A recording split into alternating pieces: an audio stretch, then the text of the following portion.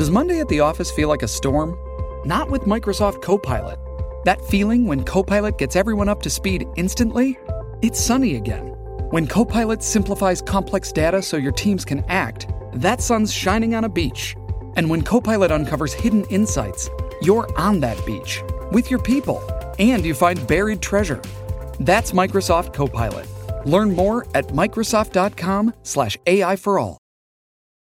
Hi, I'm Vishen Lakhiani, founder of Mind Valley, the school for human transformation. You're listening to the Mind Valley podcast, where we'll be bringing you the greatest teachers and thought leaders on the planet to discuss the world's most powerful ideas in personal growth for mind, body, spirit, and work.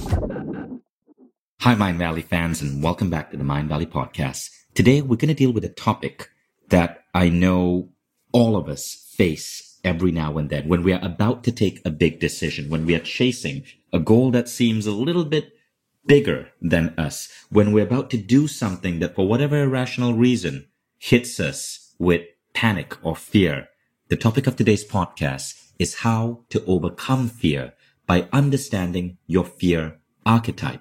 And our guest today is Ruth Soukup, the founder and CEO of Ruth Soukup Omnimedia Inc., which is a wellness company that she created that now has over 950,000 email subscribers, over 1 million social media followers, and just a massive fan following. Ruth is the founder of Living Well Planner, Living Well Spending Less, and Elite Blog Academy. She's a New York Times bestselling author, and her latest book is Do It Scared: Finding the Courage to Face Your Fears, Overcome Obstacles, and Create a Life You Love. So she's been featured on Women's Day, Redbook, Family Circle, Fox News, and she's a wife, mom, daughter, sister, friend, and a depression survivor. So Ruth came up with an idea called the 7 Fear Archetypes. And when you understand which of these 7 archetypes you belong to, you gain the ability to better overcome your fear. So let's get started with Ruth Soukup. Welcome to the Mind Valley podcast. Hey, thanks so much for having me. It's great to be here. So Ruth, first let's talk a little bit about your background. How did you get started in this field on helping people overcome fear? You know, it was almost sort of accidental. I think fear has been something that has definitely been a big part of my life, both in my personal life and as an entrepreneur and starting my own business. And what I have found over the last 9 years of growing my communities, both at Living Well, Spending Less and at Elite Blog Academy. So I have, both regular women who are just looking to improve their lives and then entrepreneurs who are looking to start online businesses. But fear was a topic that kept coming up.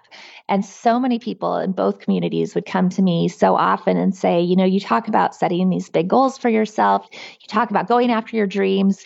And yet I feel so stuck. I feel like I am sitting on the sidelines of my life, or I feel like I've spent so much time taking care of everyone else that I don't even know who I am anymore. I don't know what to go after, and I'm so afraid.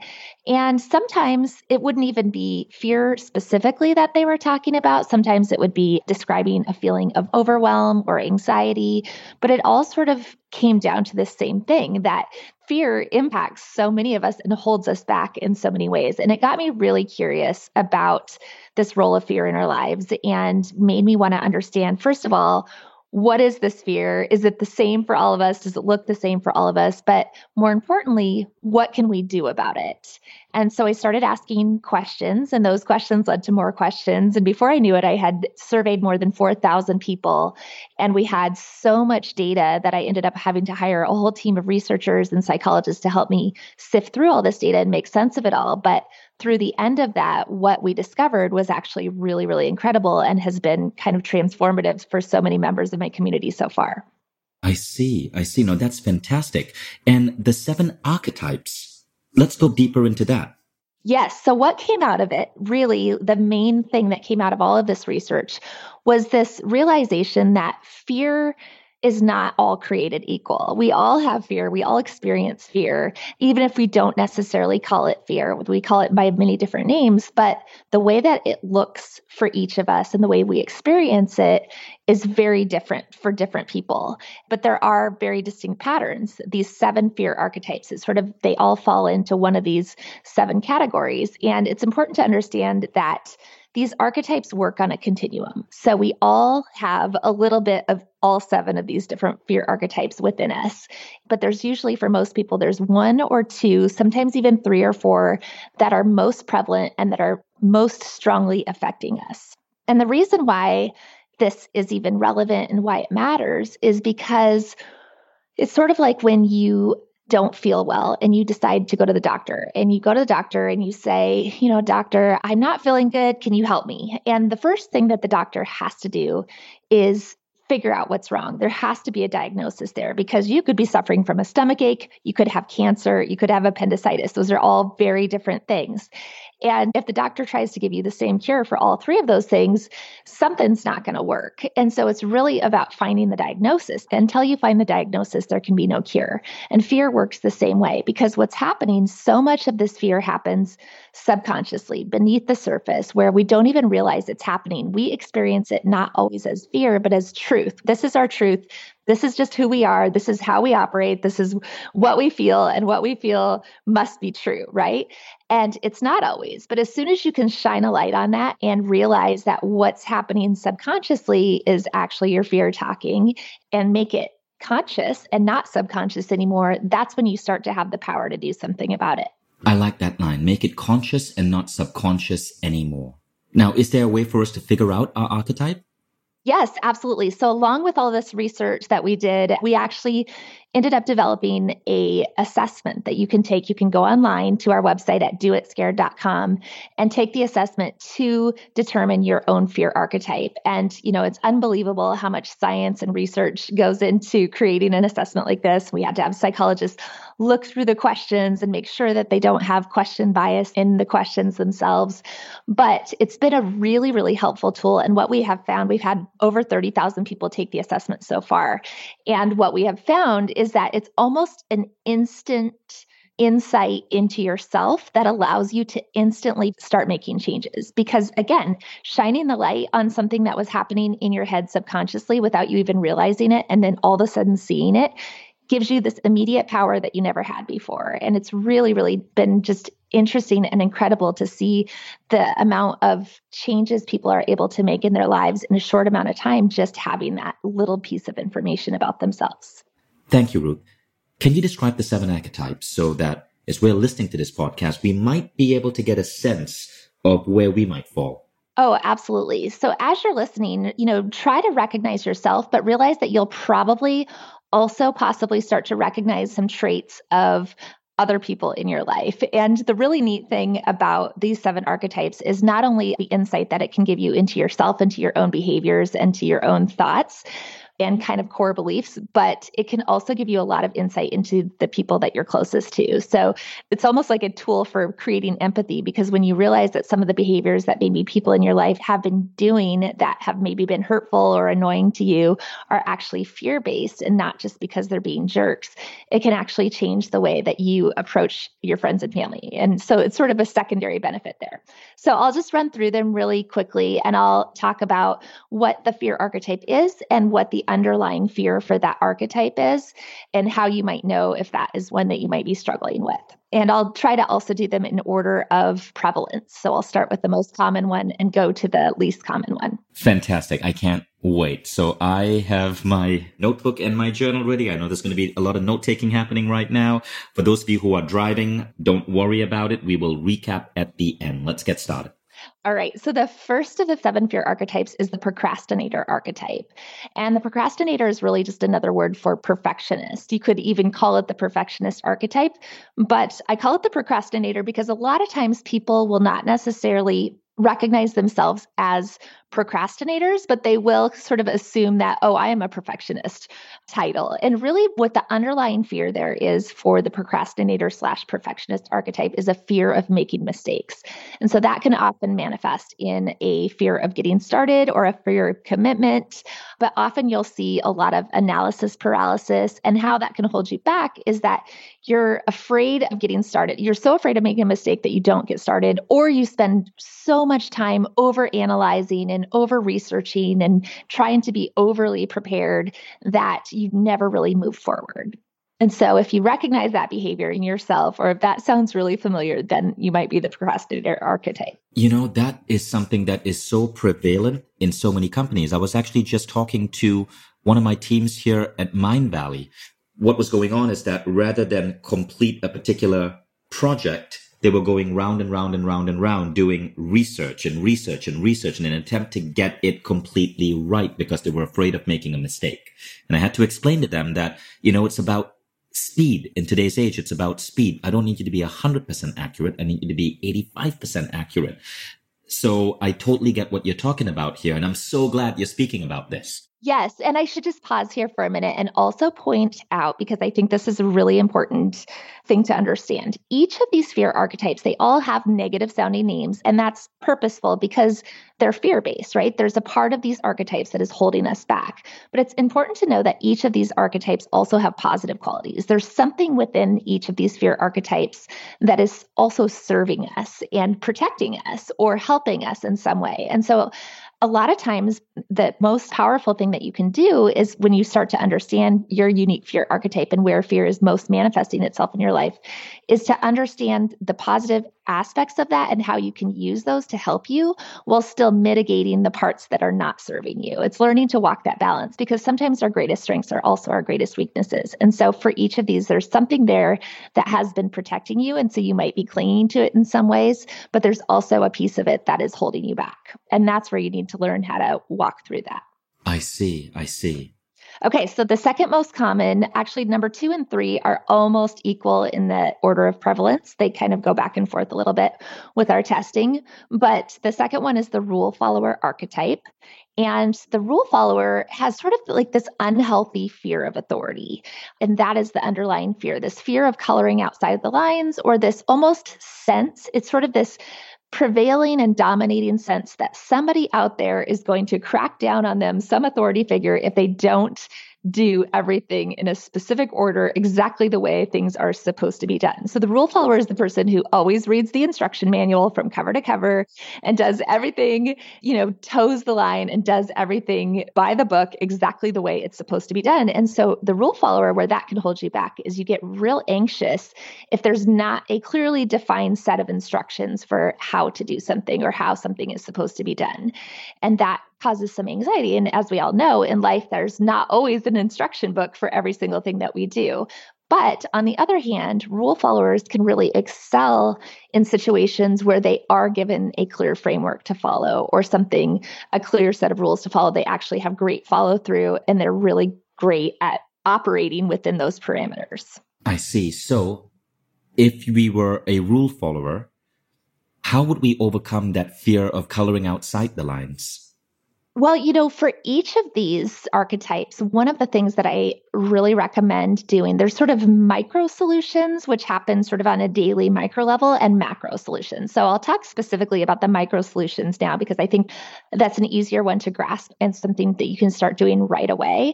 But the micro solution for each one, depending on what your fear is to actually practice building up your immunity in very small and low risk ways. A rule follower in our community, this was kind of a funny, silly example, but she scored very high on the rule follower archetype. And in our community group, she shared that as she was trying to practice breaking the rules, she went to McDonald's with her kids, and for the first time in her entire life, she dared to bring her food and drink into the play place area, even though there's a sign that says no food or drink. And that was a huge step for her, of just practicing in a very sort of low risk way of breaking the rules and seeing what that was like. Because what we found is that courage is really like a muscle. You have to continually exercise it. And every time you're able to take a small step to overcome a specific type of fear in your life, it builds up your ability to take a bigger step and a bigger step and a bigger step. So that when it comes time to maybe take bigger risks or, forge your own path a little bit more as a rule follower, you've already learned that the sky does not fall down if you step out of line or if you color outside the line. It's really beginning to hit me when you said earlier that so many of these fears are unconscious, because I realized that, I thought you were going to be talking about really big fears, but I recognize now that you're also talking about really tiny things that ordinary people sometimes don't even label as fear. But we live our lives based on procrastination. We live our lives based on rule following. And we sometimes don't label it as fears. We label it, in different ways. Procrastination, for example, right? So I'm beginning to see great value in this. You're calling us out on things that might be holding us back, that we're refusing to admit comes from some form of fear. Okay, so the rule follower is number 2. Let's go on to the people pleaser. Yes. So the people pleaser is number 3. And the people pleaser, the underlying fear there is a fear of being judged or a fear of what other people will think. And so for the people pleaser, there's always this sense that they don't want to look like a fool, or they don't want to have other people laugh at them, or they don't want to have other people think badly of them. And they can tend to be so caught up in other people's perceptions and other people's feelings and thoughts towards them that it holds them back from making those decisions. A good way to look at it, and the difference between, say, a procrastinator and a people pleaser, is that the procrastinator is afraid of making the mistake. They're afraid of the mistake itself, where a people pleaser doesn't want to make a mistake because of what other people might think about them making that mistake. And it's a subtle distinction, but very, very important. So I want to ask you a question here, right? So I'm trying an experiment right now. And that experiment right now is to see how would it be like if in every action I take in my life, I pay attention to the other person's feelings. So for example, let's say I'm in an Uber and the Uber driver is rude as heck, okay? Rather than simply tell him off or ignore him, I want to pay attention to my ability to make his day better. So I might still engage with him in a polite manner. It's not because I'm afraid of him, but I'm simply trying to understand my responsibility with other people's feelings. Now, where do you draw the line between being considerate of other people's feelings and empathizing versus being a people pleaser? The fact that you are making a conscious choice to do that, you probably don't struggle with the people pleaser archetype. For the people pleaser, other people's thoughts and feelings are so much on the forefront of their mind that it's almost at the expense of their own feelings sometimes. And that's where it becomes almost harmful. People pleasers, and again, there are positive qualities and negative qualities to all of these. So people pleasers are usually great people to be around. They're usually the kindest, most considerate. They're the life of the parties. Oftentimes, they're the ones who are always making sure everyone is okay. And that can be a good thing. And yet it can also be destructive if you're not willing to set boundaries, or if you constantly push down your own feelings and your own thoughts and your own goals because you're worried about what other people will think, or if you become so caught up in keeping up appearances to the detriment of other parts of your life. What if you're so worried about having, the nice car and the fancy clothes and the nice house because you want to impress everybody else, that you get yourself into debt, into a life that you can't afford? So there are good things that can happen as being a people pleaser, very good things. They have usually great relationship skills because they are so thoughtful and considerate, but you have to be careful about where that could hold you back. So if you're consciously working on being nicer to people, my guess is you're not a people pleaser. Got it. Okay, so that explains it. Thank you for sharing that. Okay, now we go on to the 4th archetype. The 4th archetype is the outcast archetype. And of the 7 archetypes, the outcast is probably the most ironic of the 7 archetypes, because the outcast, from outside appearances, can almost appear to be fearless. It's a person that you would probably look at and go, oh, I don't even think they have any fear. But really what the outcast fears is rejection more than anything else. And so the way that often plays out for the outcast is that they will reject others before they can be rejected. It's almost a kind of pushing people away in order to protect themselves reaction. And so while the outcast is the 4th most common overall for the general population, the outcast archetype is actually probably the most common for entrepreneurs, because entrepreneurs tend to be people who are really eager to prove themselves and don't want to have to rely on anybody. There's almost that pull yourself up by your bootstraps mentality that can be so prevalent in our culture, especially among entrepreneurs, this idea that you don't need anybody. But oftentimes that comes from a place even of fear, where if you really dig deep, and it's funny because I've had this conversation now with a lot of entrepreneurs who have the outcast archetype. And I also have the outcast archetype as my top one. And you don't even realize how much that fear of rejection plays a piece in your life until you shine light on it. Now, that one is really interesting. It almost seems to come from that evolutionary need we have to belong to a larger group or a circle or a tribe, wouldn't you say? Yes, it's possible. And yet for the outcast, that part is so hard. And so for the outcast, there's almost this need to kind of shun people. Trust is very difficult. And so there's this kind of gut reaction of, I don't need you. I can do it myself. And I'm going to prove it to you also. Outcasts can either be very high achievers or they can almost be like delinquents where they're rejecting everybody so much that they go to a point of making, bad decisions. But isn't there a second form of outcast archetype? Or maybe I'm wrong, and maybe this fits under a different archetype. So a second form of outcast archetype would be the person who, because I've heard the stories from the Mind Valley community, right? The woman in India who married the man that her parents wanted her to marry because she didn't want to be disowned by the family. The closet gay man who chose to marry straight because he didn't want to be cut off from his evangelical Christian family. That would be a people pleaser. Okay, got it. So that's people pleasing versus outcasts. All right, I now see how you differentiated the two. Yes. And it's important to know too that you can score high in more than one. So if you're listening to this and you think, oh, well, I'm a little bit outcast and a little bit people pleaser, they both sound, and they definitely all sort of work together. And how you score on your assessment, and the premium version of our assessment will actually show you your score on all 7, and it will show you your top 3 in more detail and also how your top 3 work together. But how you score is what makes up your unique fear fingerprint. So what I have seen is that for most people, there's usually 1 or 2 that are most prevalent, and then the rest are a little bit lower. But I've even seen it where someone who's dealing with a lot of fear in their life has scored high on 6 out of the 7 fear archetypes. I see. Well, let's go on to the next one. Yeah, the next one is the self-doubter archetype. And the self-doubter, the underlying fear there is a fear of not being capable or not being enough. And so out of the 7 fear archetypes, the self-doubter is probably the one that struggles the most with negative self-talk. And the way it manifests is often with a lot of criticism and insecurity. And so it can be hypercriticism towards themselves, but the way that it plays out to other people can often be hypercriticism towards other people as well. And it's almost a projection of that criticism and that insecurity with themselves that comes out towards other people. So if you can think of somebody in your life who is just constantly picking on people or criticizing people or never seems to have something nice to say, is always the person who's just kind of like, oh my gosh, can you believe so-and-so? And they did that. And that person may be struggling with the self-doubter archetype. I see. So far we've spoken about the procrastinator, the rule follower, the people pleaser, the outcast, and the self-doubter. And it almost seems like the self-doubter is fairly common. I mean, it almost seems that all of us have a little bit of that, don't we?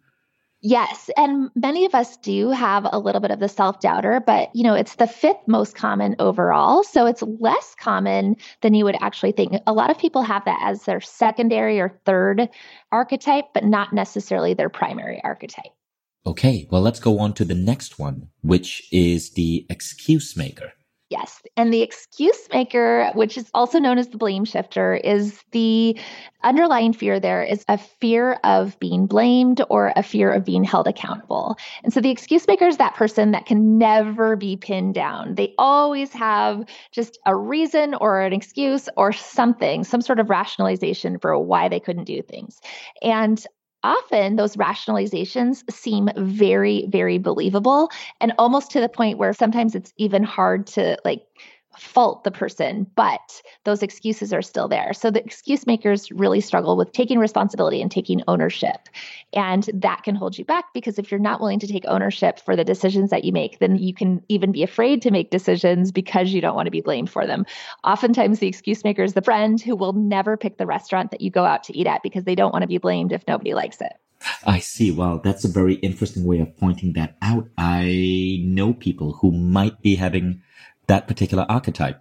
That's number 6. And then the 7th one is the pessimist. Yes. And the pessimist is usually somebody who comes from a place of having experienced some sort of trauma or adversity or hardship in their life. And that has brought them to a place where they are most afraid of additional pain or trauma or adversity.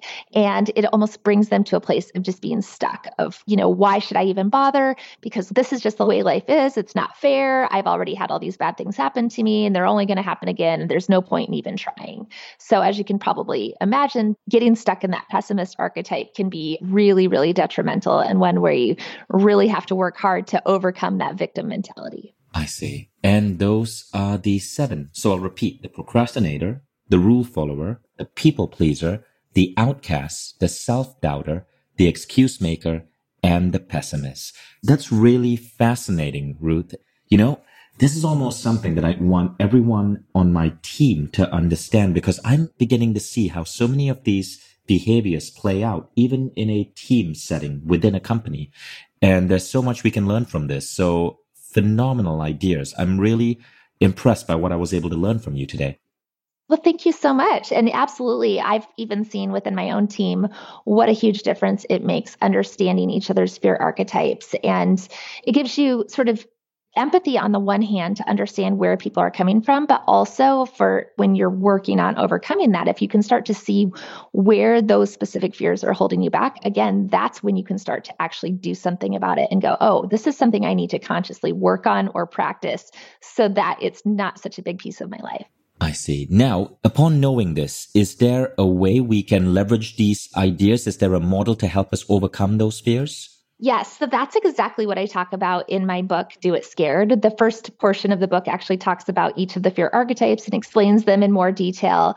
But from there, there's 2 more steps that you need to take. So the second part of the book talks about making a mindset shift, because once you have shed a light on these thoughts that have been happening subconsciously up to that point, you then have to figure out how you're going to replace those thoughts with a new set of core beliefs or a new set of core values that are going to carry you forward. And I call those the principles of courage. So it's really about doing some mindset work and reshaping and reframing the way you're thinking about fear, and about fear specifically in your life.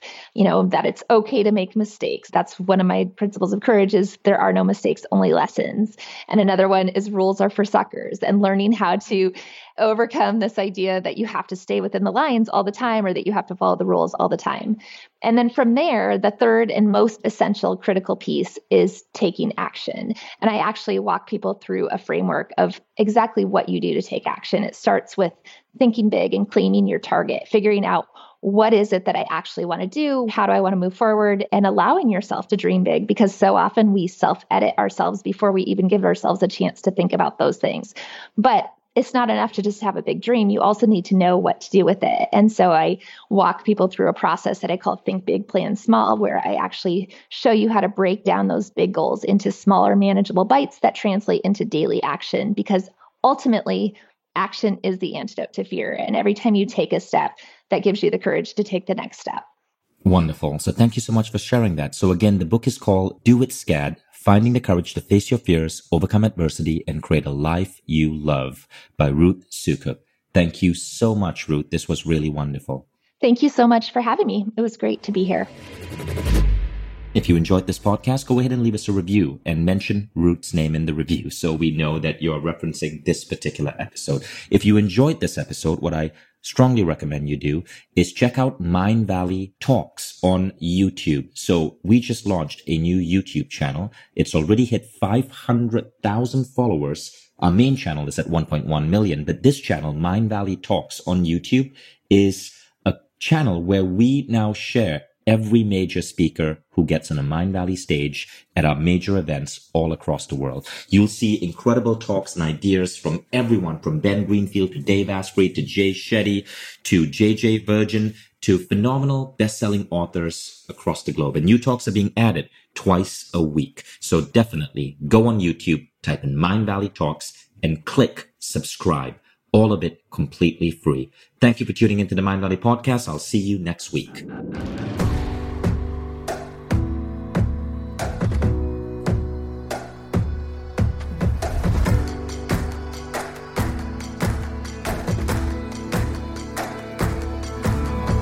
I'm Vishen Lakhiani, and this is the Mind Valley Podcast.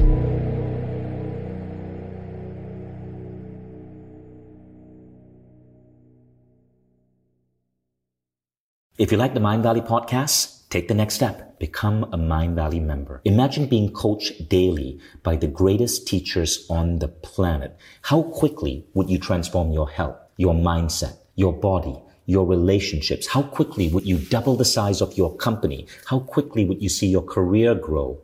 How quickly would you eliminate any limiting belief that's holding you back and manifest a life that you once thought beyond your dreams? When you become a member, you don't just get access to the greatest education in the world. You become part of a community of 150,000 of the most incredible people dedicated to personal growth. Go to mindvalley.com/now to get started.